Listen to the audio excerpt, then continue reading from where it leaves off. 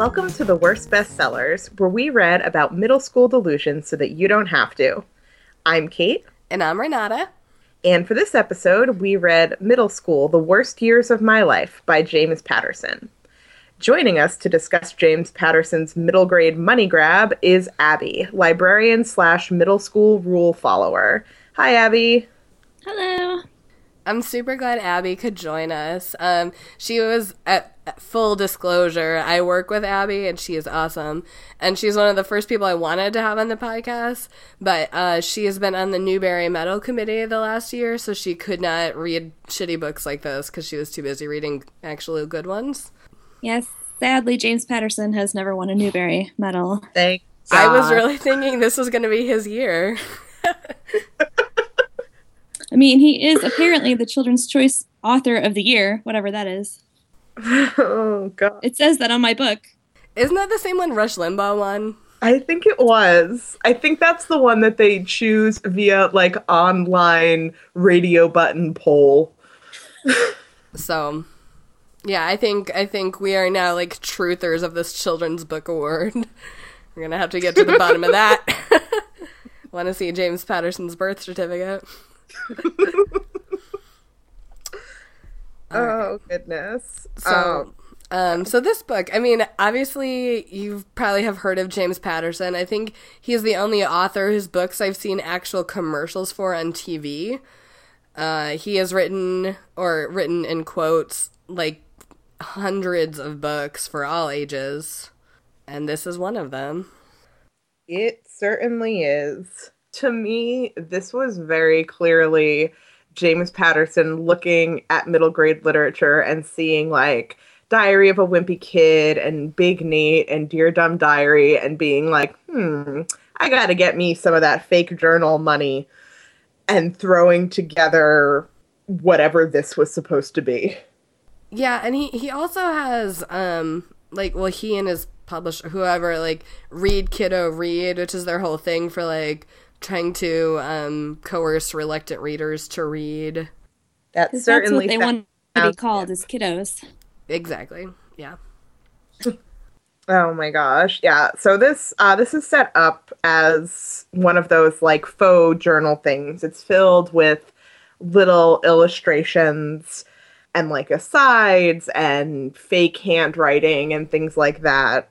The illustrations themselves are not that bad, but they're cute. They're good. And I like the style of them, but they're very pasted on. It's clear that this is kind of supposed to be, it's very clear, it's explicit at the end, that this is supposed to be him writing and illustrating an account of his first year of middle school. But to me, it lacks that kind of journalistic feeling that all of those other books that I just mentioned have. If it wasn't for the illustrations and the little line headings and things sprinkled throughout, I would very easily forget that this is what the type of book that I'm reading is supposed to be.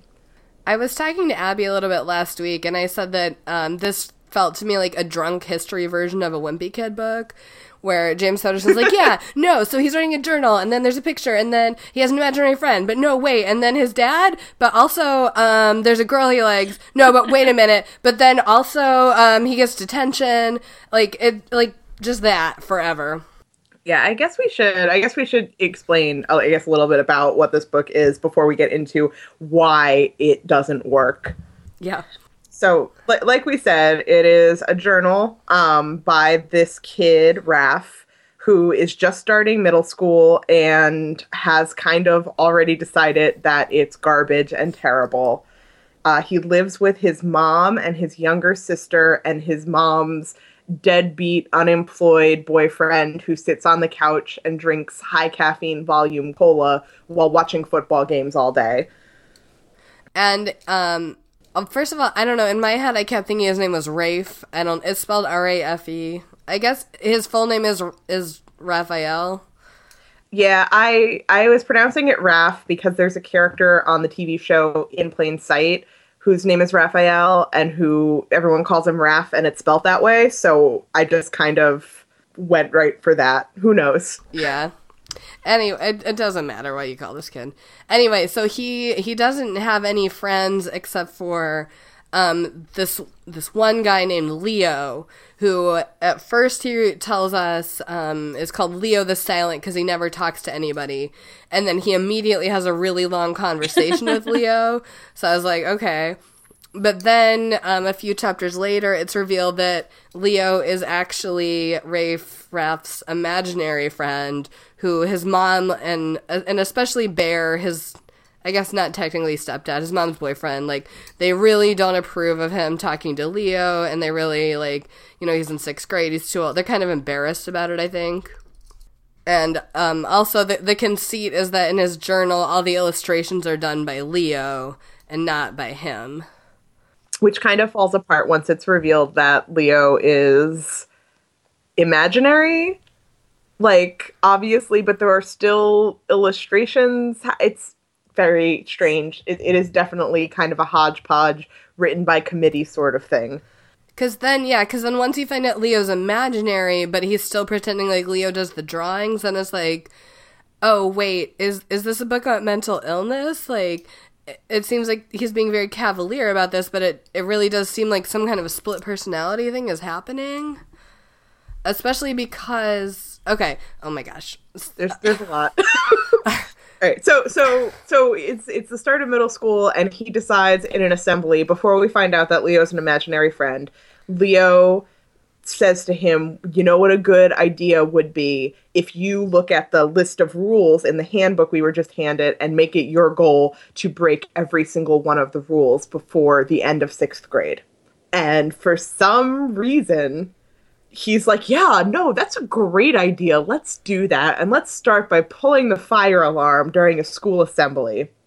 So he makes a whole list, and he makes it into a game where if he breaks, like, certain rules are worth more points than others, and if other people see him, he gets additional points, and if the girl he likes sees him, he gets additional points, and like all these other, if he gets detention, he gets a whole lot of additional points for it.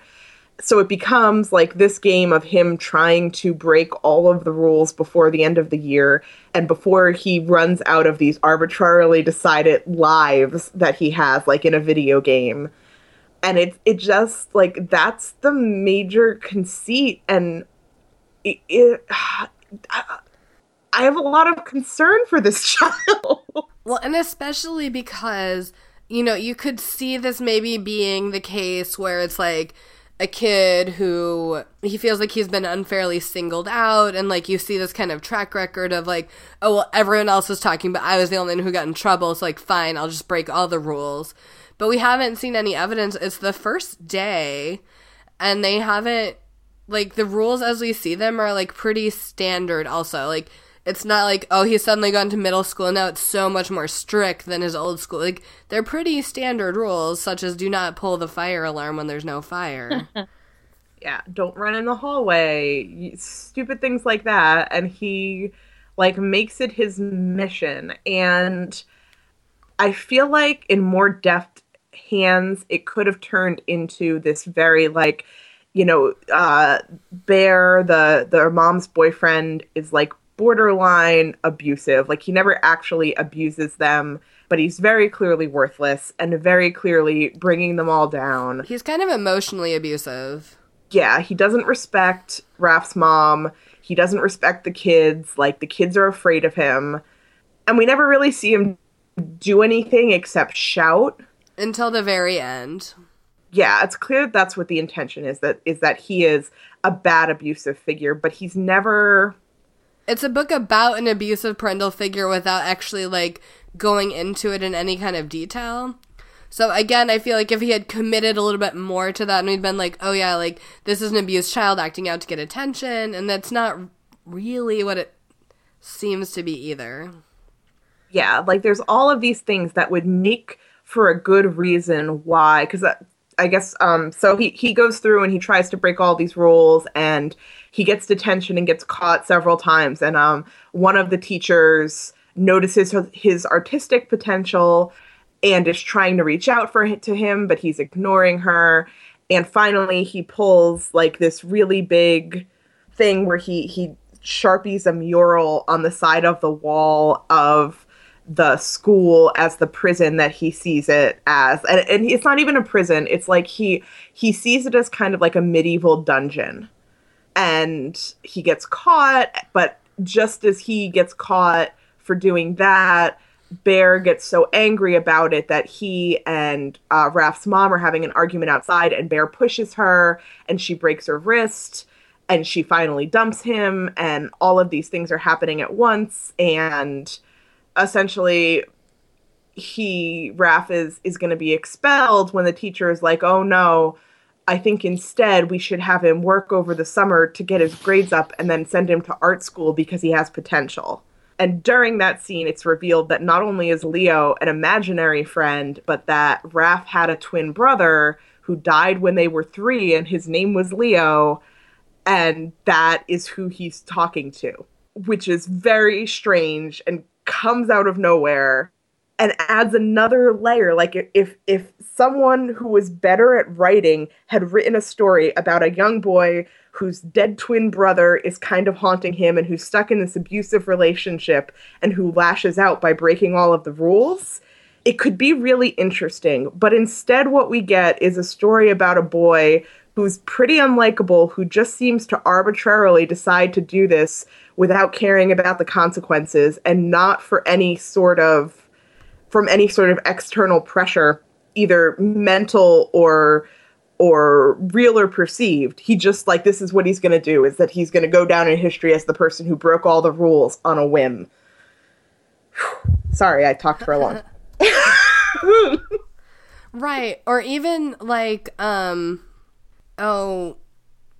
what's that book that, like, what is it, Upside Down, and, no, not Upside Down in the Middle of Nowhere, but the other one with a title like that, like, Around the World and something?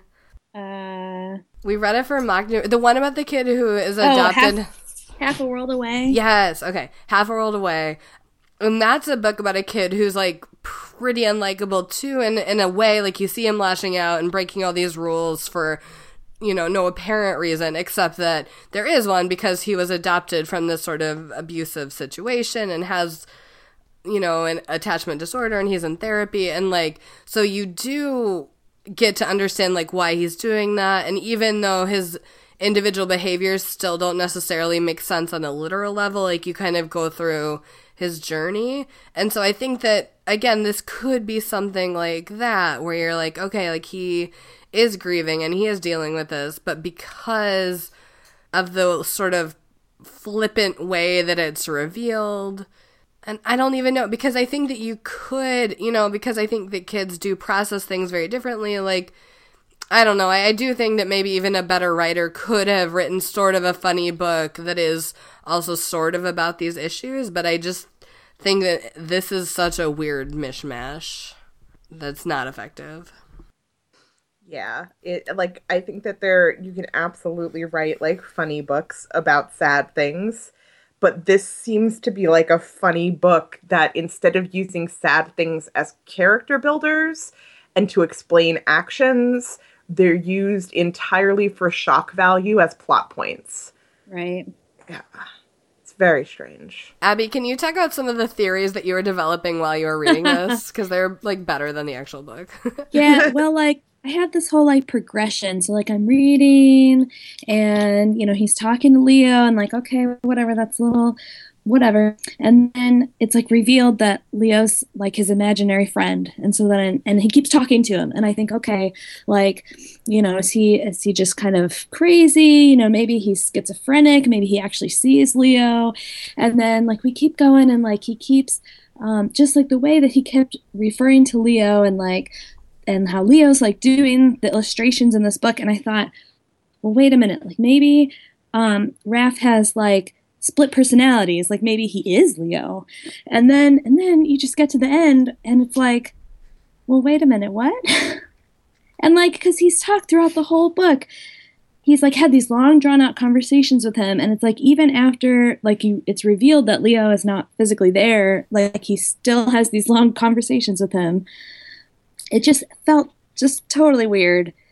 And, like, even the way he, like, describes Leo, saying that, like, he died when he was 3 years old, but he says like, oh, he was, he looked kind of like me, but he was pudgy, and like all this stuff that like he wouldn't even remember like from being 3 years old. Like it was just totally nuts, man. And like I feel like I would have liked Raph better if he had had a mental illness. Right. And the other thing too was that based on the way teachers are talking to him and stuff, it seems like they had no idea about any of this, which I feel like it should have been in his file or something. Right. And then also, like, he had never really been a problem student before, which I don't, I mean, I guess we're not clear on how long his mom has been with this guy Bear, and maybe that's the new thing, but it doesn't really seem clear on, like, why all of a sudden in 6th grade this is happening when the brother had died so long ago, when, I don't know. Yeah, it's not very well crafted. There's all of these bits. It feels like he couldn't commit to writing either a serious book or a funny book. I don't know. It's a mess. It was really just nothing that anyone did really followed any sort of logic or made any sense. Everything was a reach. And like Abby said, there were a lot of like really interesting ways that he could have gone that would have made a better book, but instead we just get this like unlikable character who seems to be doing this as a self-challenge to be an asshole, as opposed to out of any motivation, from grief or anger or because of what's going on at home. Yeah, like I kept in the notes, like comparing them to the Diary of a Wimpy Kid books, because I love the Wimpy Kid books. And I know that there are parents and people who don't like them because they think that Greg is a bad influence. But despite the fact that Greg is a little shit in the Wimpy Kid books, there's enough there within his character that makes me care about him and makes me become invested in what he's doing. Enough groundwork is laid. There's enough logic behind why he pulls the stunts he pulls that I'm kind of rooting for him. Whereas there's none of that logic here. The book didn't do any of the work to make me root for this kid. And I'm sad because I don't want to root against a kid, even in a book, but like every page that I read, I wanted to be like, why is he not in trouble for this? There are ways, if he pulled the fire alarm, he would have gotten that like ink stuff all over him. They would know who did it. Like they would try to find out who did it. Why is he not being punished? Why are none of his teachers saying like, wow, Raph, you used to be a really good student and now, you're really failing and you really should try to get your act together. Can I get you a tutor? Like, what is happening here? Well, he just seems so clueless, too. Like, at the end of the book, he has no idea that, like, oh, I didn't know I would have to repeat the 6th grade. I didn't know that there was such a thing as flunking. Like, come on now. Seriously. And I think one of the other attempts in the book, too, that we haven't addressed really to make him seem more likable is also on the first day, he somehow becomes enemies immediately with the school bully, Miller the Killer. But it also just felt really flat. Like, it seemed like a weird attempt. Like, oh, bullying is in right now. We'll put a bully in here. But as a bully character, he didn't really ring true either. Like, I don't know, man.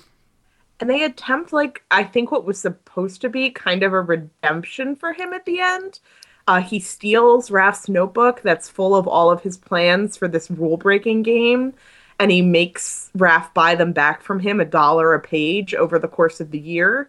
And then I guess after the Christmas break, he reads all the pages and he becomes like kind of invested in it and jacks up the price. And then after the mural incident, he gives all say the what that back. is. We haven't talked about the mural incident. Oh no, I talked about it before. Oh. That he draws a mural on the side of the school with his depiction of the school as a medieval like. Oh right, you did. Sorry. Man, that was weird. That's okay, Renata. You don't listen when I talk. That's fine. Fine. I'm sorry. It's just my imaginary sister was talking to me at the same time. You're breaking the rules of podcast. You can't tell me what to do, man. It seems like they're trying to redeem Millers for some reason, but they don't do it. Like, they don't go anywhere with it. They don't explain it at all. So I don't know if they ran out of time before the deadline or what, but Right. I will, because another thing I was talking to Abby about recently was like, do these circulate in our children's department? Like, are people reading them? And it seems like kind of. Yeah, they really I don't know if it's kids checking them out or if it's just like grown-ups who see the name James Patterson and they're like, oh, that's a James Patterson book I haven't read. But they really do. I am at my teen advisory board where we start the meetings by saying, like, what book are you reading? And at our last meeting, I said I was reading this, and I asked if any of them had read it. And a few of the 8th graders said they had, and we just talked about it a little bit. And I was like, did you guys like it? And they were like, it was, like, kind of funny, but kind of weird. And I was like, yeah, agree. And then I asked if they read any of the other ones in the series, and they said no. And they didn't really seem that interested in continuing with Rafe's adventures, which is also how I feel. I don't know how frequent it is in the library system having adults check out books for children, but I know that when I was working at the bookstore, I don't think this book was out yet, but a lot of the big, like the John Grisham kids books and the James Patterson teen books and stuff like that, a lot of adults and like family members would buy them for kids and teens because they recognize the name. Right. And I'm sure James Patterson has taken that all the way to the bank. Oh, goodness. I guess let's go ahead and get into our dramatic readings and just share a little bit of this with all of you. Oh, boy. It will be truly delightful. The first dramatic reading is going to be Raph's first day of school when he first crossed paths with Miller the Killer. And Renata will be reading the part of Miller the Killer, and Abby will be reading Raph. Okay. I've seen enough movies that I know when you first get to prison, you basically have two choices. One, pound the living daylights out of someone so that everyone else will think you're insane and stay out of your way. Or two, keep your head down, try to blend in, and don't get on anyone's bad side. You've already seen what I look like, so you can probably guess which one I chose. As soon as I got to homeroom, I went straight for the back row and sat as far from the teacher's desk as possible. There was just one problem with that plan, and his name was Miller. Miller the Killer, to be exact. It's impossible to stay off this kid's bad side because it's the only one he's got. But I didn't know any of that yet. Sitting in the back, huh? Yeah. Are you one of those troublemakers or something? I don't know, not really. 'Cause this is where all the juvies sit, he said and took a step closer. In fact, you're in my seat. I don't see your name on it, I told him, and I was just starting to think maybe that was the wrong thing to say when Miller put one of his XXXL paws around my neck and started lifting me like a 100-pound dumbbell. I usually like to keep my head attached to my body, so I went ahead and stood up like he wanted me to. Yeah, and then there's an illustration, which, by the way, when he says earlier, you've seen what I look like, and his drawings of him, I'm not even clear what he meant by that. He just looks like a pretty normal kid. I guess, if anything, maybe he's, and like in this next one, he's much shorter than Miller, so maybe that's just what he meant. Like, you've seen what I look like, I'm short, but... I mean, he kind of looks a little nerdy. He's got kind of the, like, bowl haircut and the big sticky-out ears. I guess. Yeah, he doesn't have glasses, though, which is the real hallmark of a cartoon nerd. Yeah, and just even, you know, in this, you can see stuff like, I've seen enough prison movies. Like, you're in 6th grade. How many prison movies are you watching? I mean, I guess we do know that he has inattentive parents, but, like, what are you watching, Oz? Plus, like, it really confuses me that he keeps calling it a prison, but in all of his illustrations, it definitely isn't a prison. It's definitely, like, the dungeon of a castle. It's very strange. That's true. And yeah, that I was... didn't really, like, pick up on that, but... Because it confused... when I was reading it, I would get very confused because he would start, like, when he'd go to the principal's office or, like, when these things would happen, he would start with these, like, fantasy world narrations of what was happening, where he's, like, in the dungeon with the executioner, like, yelling at him. but then, like, he never really explained what that meant in real world words. So sometimes it was hard to follow, like, what the actual punishment was and what he was actually being punished for, because he never would go back and recover the ground from the fantasy. All right. Our next dramatic reading is his brilliant decision to break all of the school rules. And for this, I will be reading the part of Raph, and Abby will be reading the part of Leo. Did you ever hear the expression, breaking every rule in the book? That was it. That was my big idea. Break every rule in the book. Literally. The way I saw it, the HVMS Code of Conduct could be my worst enemy here at school, or, if I played it right, I could turn it into my best friend. Sorry, Leo. I mean my second best friend. And it would take a little bit of work and a ton of guts. Maybe 2 tons. Leo knew exactly what I was thinking. The idea had come from his picture, after all. Go for it. Just pick something out of the book and get started. Right now? Why not? What are you waiting for? I just kind of sat there, frozen.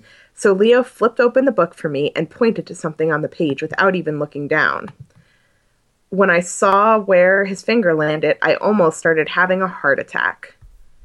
I can't do that. What if someone gets hurt? How does this hurt anyone, except maybe you? Somehow, that didn't make me feel any better. Listen, you're never going to be one of those people. He pointed at all the student council candidates and jocks and cheerleaders sitting on chairs that had been set up on the gym floor. But this, he said, thumping the rulebook with his pen, this is something you can do. I don't know. Or you can keep going the way you're going, and every day can be just like this one. It might not be so bad. There are only 180 school days in a year. That did it. Okay, I said, and even though my heart was pounding out the Star-Spangled Banner, I got up and walked over to where one of the prison guards, teachers, was standing by the gym door. And then he gets a bathroom pass and he goes out to the hallway, and then I stood there, staring at the little red box on the wall. I could just hear Leo now, like he was right there. Don't think about it. Just do it. I flipped the latch, opened the wire cage around the alarm box, and put my finger on the little white handle inside. This was what you call the point of no return. My mission, should I choose to accept it, and all that. Still, was I crazy? Was I completely nuts for thinking I could pull this off? Yes, I told myself. You are. Okay, I thought, just checking. And I pulled the alarm.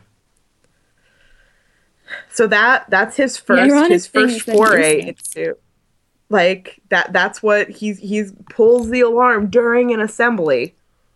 And he never gets caught. Like this teacher who just let him out 5 seconds ago, like didn't think like, oh, I wonder if that kid pulled the fire alarm. Right.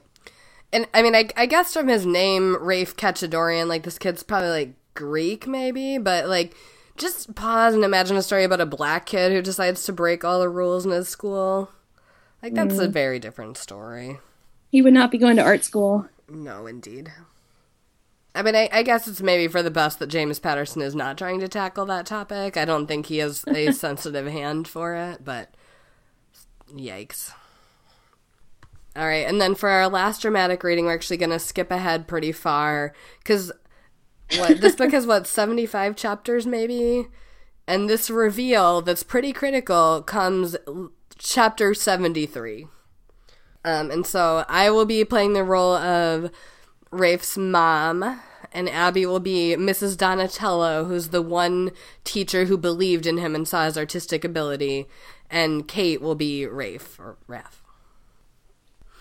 And I couldn't agree more, and believe me, there are going to be consequences. I could hardly stand it anymore. Where was this thing going to land?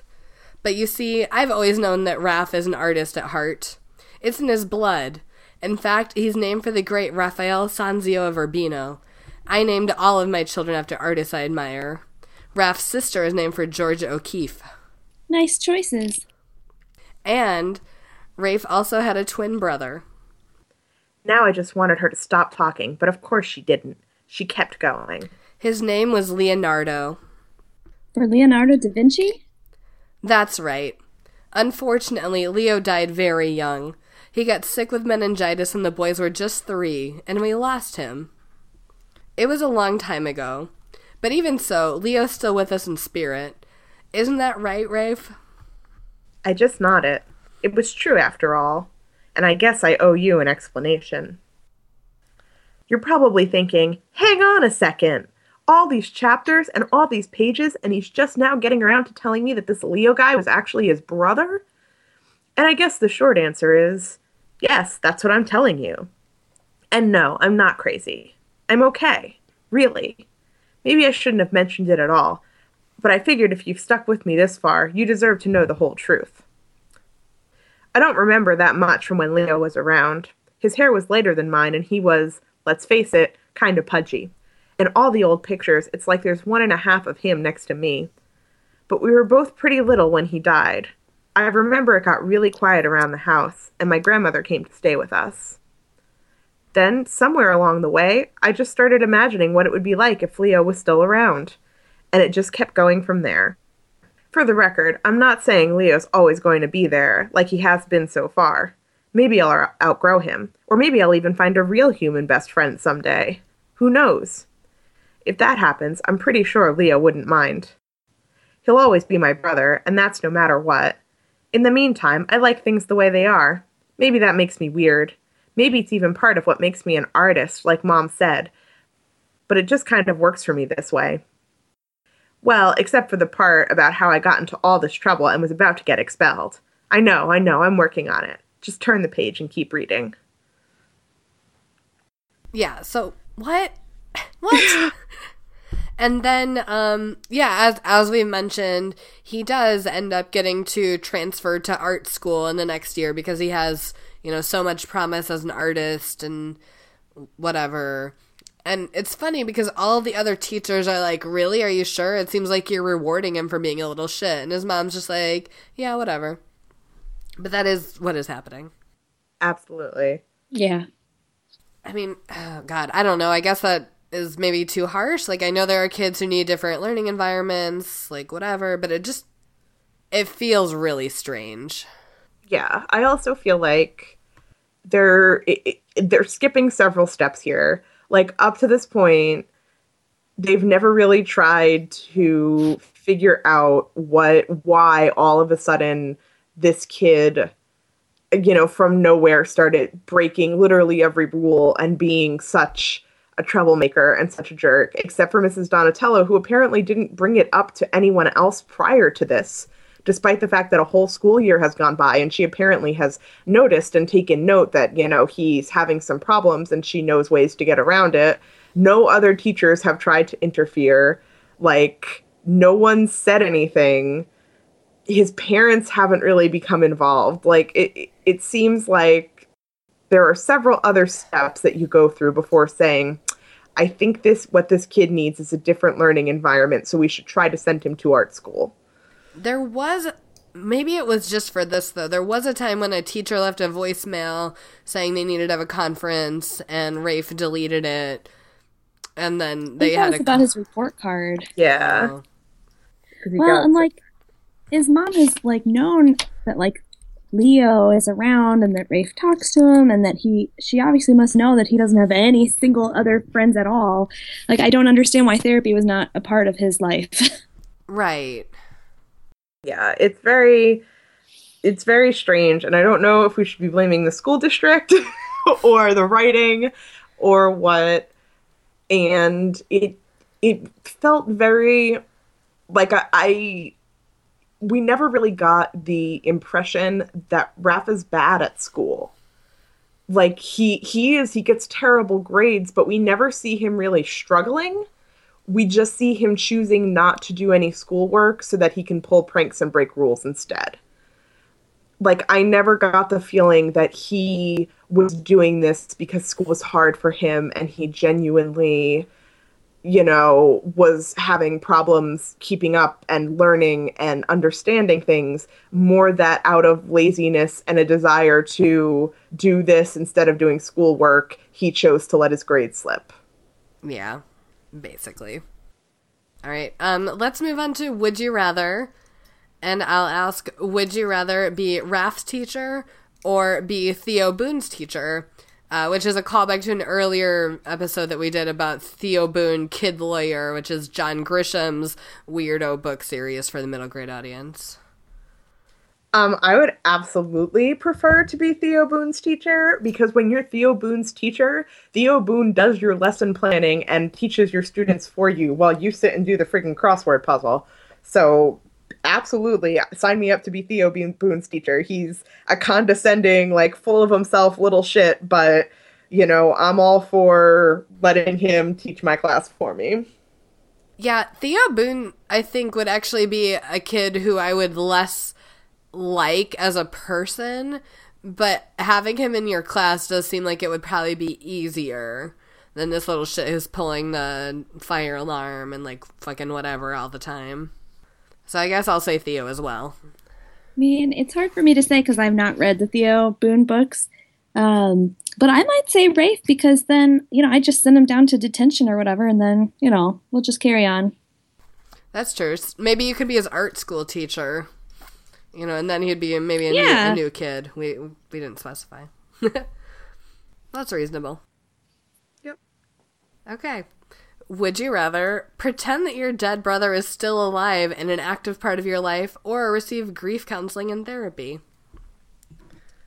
I think that I would choose to receive grief counseling and therapy, because I feel like the delayed PTSD of my eventual discovery / acknowledgement that my brother is dead would be much more severe than just dealing with it as a child. I mean, if I pretend that my dead brother is still alive, does that mean I get to break all the rules and then just mess around and then go to art school? Because that doesn't sound bad. I mean, it seems like yes, that is what it means. Oh, well, then I guess I choose that. That sounds a lot easier than grief therapy. It's true. I mean, yeah, you got to put some work in there.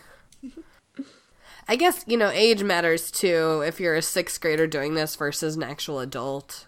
Well, that's true. Maybe you could do art therapy. Maybe it's kind of like on 6 Feet Under, how, like, a ghost dad just turns up sometimes and, like, gives advice. And draws you some pictures. Yeah, I'd be okay with that, I guess. But also, I know my brother listens to this podcast, and I hope you don't die, bro. But if you did, I might not cope with it in a healthy way. I don't know. If my brother died, he doesn't listen to this podcast. I can say whatever I want. I feel like we would just be very, like, weird and antagonistic. If his ghost was following me around, it would probably be judging me a lot. So I'd stick with the grief counseling and therapy. That was my original answer. And my brother's an artist too, like Leo, so maybe he would draw me some really cool stuff if he were my imaginary ghost. Yeah, so I'll pick that. Okay, last up. Would you rather make up an elaborate game to break all the rules in the handbook, or join the art club to fill your time? This one's tough. I like games, but I am at heart a goody two-shoes. So I'm not super great at art, but I do like doing artsy things. So I'm going to go with the art club. I also would join the art club because I am, at least in middle school, I was a rule follower for sure. Like, it makes me feel very uncomfortable to think about him pulling the fire alarm, like, even now. So, art club for me. Oh. Yeah, I want to say that I would, like, break the rules, but I'm with you, like, I guess that's how we all, like, grew up to be librarians. Like, we were like, yeah, again, I'm not good at art, but I would join it. I would join every club and, like, put it on my resume to make sure I get into a good high school. Let's be real. God. Okay, let's move on to Reader's Advisory and say what we might suggest to read instead of or in addition to these books by James Patterson. Well, I've said it like 85 times, but the Diary of a Wimpy Kid books by Jeff Kinney I think are actually a good version of this concept and a lot more fun. Like, even as an adult, I laugh out loud at these books very embarrassingly loudly. Yeah, I mean, I think what these books are they're very consciously trying to be a read-alike for Diary of a Wimpy Kid. I think you could pull up any, like, Diary of a Wimpy Kid read-alikes list, and it would also function as a read-alikes list for this. That's one that I'll recommend that's not, it's not the faux diary style or anything, but Absolutely Almost by Lisa Graff I really liked. I thought it was a good, like, a very sweet and funny look, but it also very, like, earnest look at a kid who's struggling in school and who, he's not getting good grades and it's just not quite clicking for him. And I thought it was a really good depiction of that versus just some little shit who's deciding to break all the rules for no reason. Well, and I'll say too that Carter Finally Gets It by Brent Crawford is a book about, like, truly about a middle school kid who's just really, like, figuring stuff out, and it is hilarious, and it's a little, like, edgier, I think. Like, I mean, definitely he, talks a lot about sex and things like that, but, like,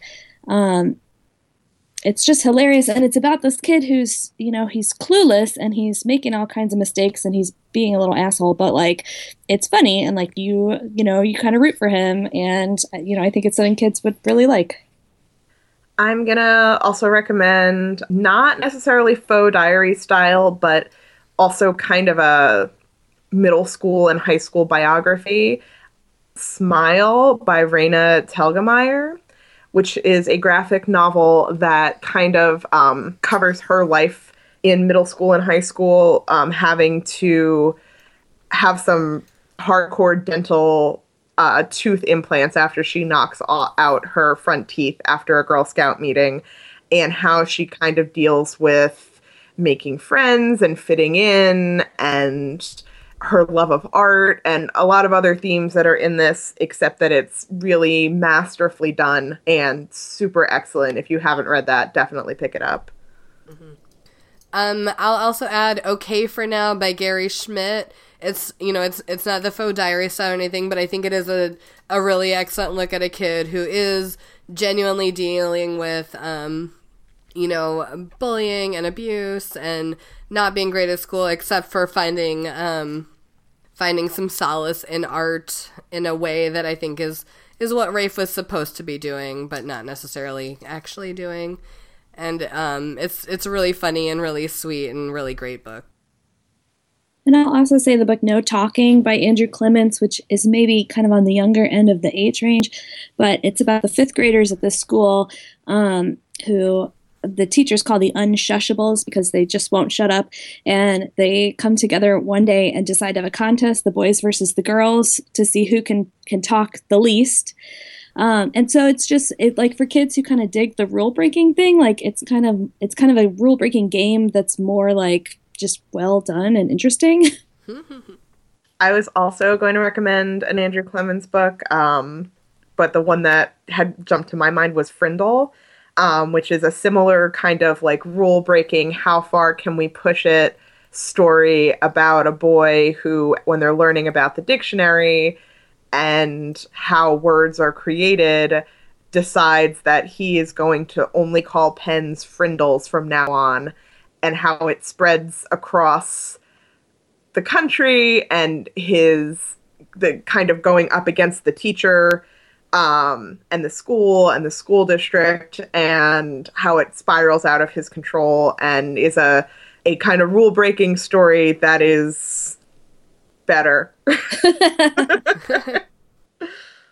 Yeah. I mean, that said, I think in terms of, like, shitty books we've read, this one, it's not, like, offensively bad. It's confusing and not good. But I think that the illustrations are fun. It has, like, really short chapters. I think for a kid who's looking for, like, a really fast-paced, story-driven thing and isn't really into character development, it's fine. Like, clearly, kids are reading it for whatever reason, so it's fine. Yeah, I think we need to make a scale of, like, the Christmas sweater at the bottom, and I don't know, what did we kind of like? The Courtney Robertson book, but that's sort of on its own level. Yeah. Scavenger hunt on one side and the Christmas sweater on the other, and where it falls in the... It's harmless. It's fine. It's nothing is about it is gonna hurt anyone. And it's not gonna make you feel like you'll never be happy again. So... So that's they should start quoting us on the back of book flaps. It's not the worst bestseller. It's fine. It won't rob your life of joy. 1 star. Shrug emoticon. Yeah, that sums it up pretty much.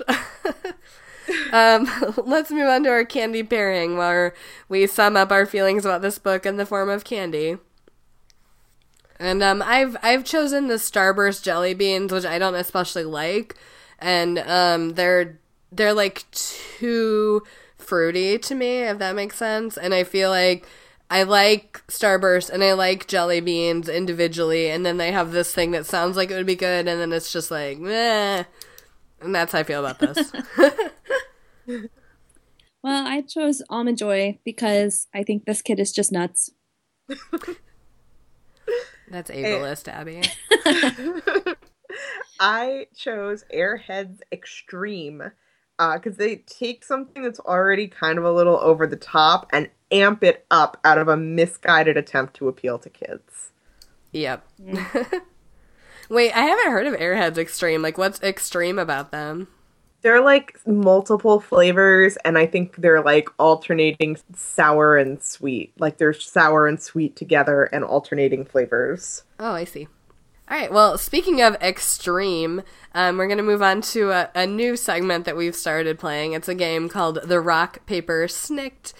And in it, Kate will explain what role Dwayne "The Rock" Johnson would have if he were inserted into this book, and I will explain what role Wolverine would have if he were inserted into this book, and then Abby will choose which one she likes better, or she can choose paper, which is to leave the book as is. All right. If Dwayne "The Rock" Johnson were in this book, he would be one of Raph's teachers. But unlike the rest of the teachers, except for Donatello, he would notice that Raph, his grades were slipping and he was acting out, and that he would have concern beyond just punishing him. So he'd pull in Raph's mom for a conference that's more than just about his grades. And instead of accusing Raph, he'd be very upfront about his concerns, and he'd work with Raph and ask questions and work with his mom and Mrs. Donatello to put together a strengths-based action plan to help him at least get through the year. He probably would do that, yeah. It could be an episode of his reality show. Yeah, I was going to say, it sounds like something you'd have on his show. Yeah. Okay, well, if Wolverine were in this book, and I guess we didn't explicitly mention that what happens at the end of the book, besides him getting to go to art school, is he's kind of expelled or like suspended for a few weeks, so he just hangs out at the diner where his mom works all the time and kind of catches up on his homework, and that's where he's, I think, been putting together this whole book as a way to like explain himself for the year. So anyway, Wolverine, I think, would be a regular patron at that diner.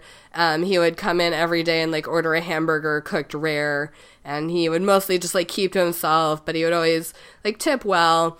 And then when he noticed Raph hanging out there all the time, he would like eventually start paying attention to him, and, you know, maybe take some sort of like, you know, he would pretend like he didn't care, but he would care about the book that he was working on. And he would give him advice, like, quit being such a little shit and be nice to your mom.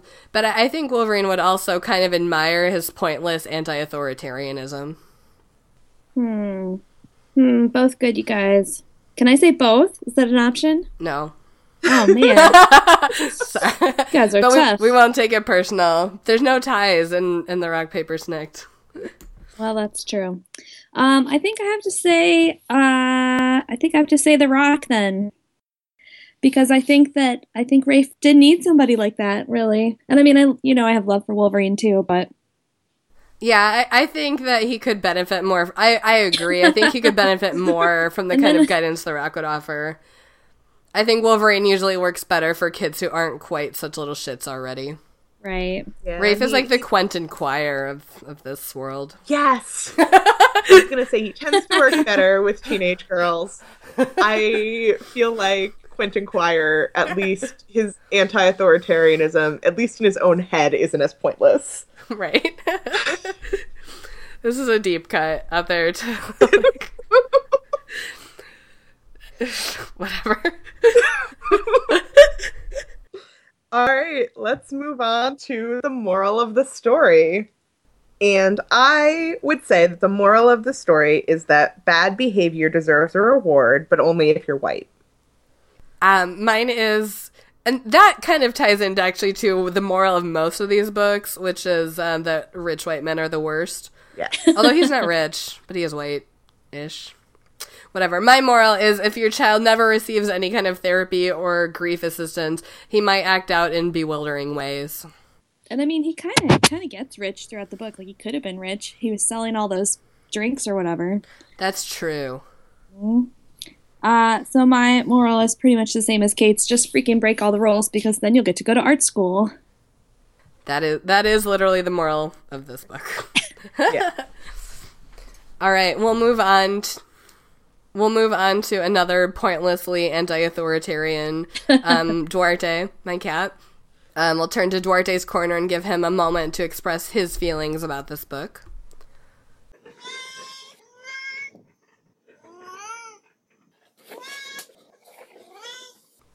All right, well said, as always, Duarte. Yeah, I agree that, there could have been more animals, but what can you do? I think I'm kind of glad Rafe didn't have a pet. It didn't seem like he was responsible enough. No. All right, do any humans have any closing thoughts about this book? I totally forgot to mention this earlier, but it was really creepy to me how Raph seemed to worship his mom a little bit, and there were definitely times where he would make comments about her looks, and at one point he says that the only reason he doesn't despise his sister is because she looks like what he imagines his mom would have looked like at that age. And it was very strange to me, and I forgot to bring it up, but I just want to put it out there. You might just be thinking of that because our next book is Flowers in the Attic by V.C. Andrews. Good segue. Which it is. We'll be back in 2 weeks with that one. In the meantime, you can follow us as a podcast on Twitter at Worst Bestseller with no S, or me personally on Twitter at Renata Snacks. Or me personally on Twitter at 14across. Or me personally on Twitter at Abby Librarian. Yes, and you should also visit Abby's blog, abbythelibrarian.com, which, I mean, honestly, you probably already are. More people read Abby's blog than listen to her podcast, I'm positive. But whatever, just in case you're not already, do it, dummy. You can also follow us on Facebook and like us over there. You can subscribe to us on Stitcher and iTunes, and if you do, please rate and review us, or else we'll send Miller the Killer after you to kind of pointlessly antagonize you. Yeah, you can have your dead brother write the reviews if you want, or illustrate them maybe. Yeah, that's fine. We don't care. You can also email us at worstbestsellers@gmail.com. But I will note that we are scheduled through the end of 2015 with books, so feel free to recommend things for us, but don't worry if you don't see them for a while. We have quite a backlog to get through. There's so many bad books, you guys. Why? Oh, All right. Well, Abby, thank you again so much for joining us. Thank you for having me. This was super fun. Yay. And, anytime you want to come back and tell us about good books, we'll be happy to have you. I'll be back for Christopher Pike. Yes, for Christopher Pike. I'm also going to put a plug in here for, instead of reading this or any of the stuff we read, you should totally read The Crossover by Kwame Alexander, this year's Newbery Medal winner, because it was really great. Definitely. That was one actually that I read right after we recorded our Best of 2014 episode, and I was like, no, I would have said this one, but I didn't read it in time.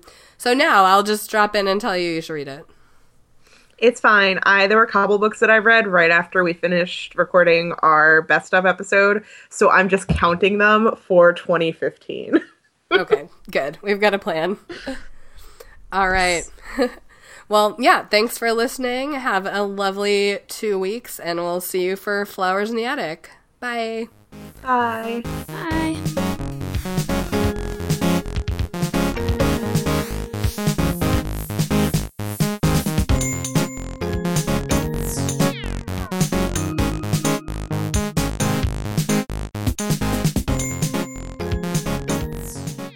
Shrug emoticon.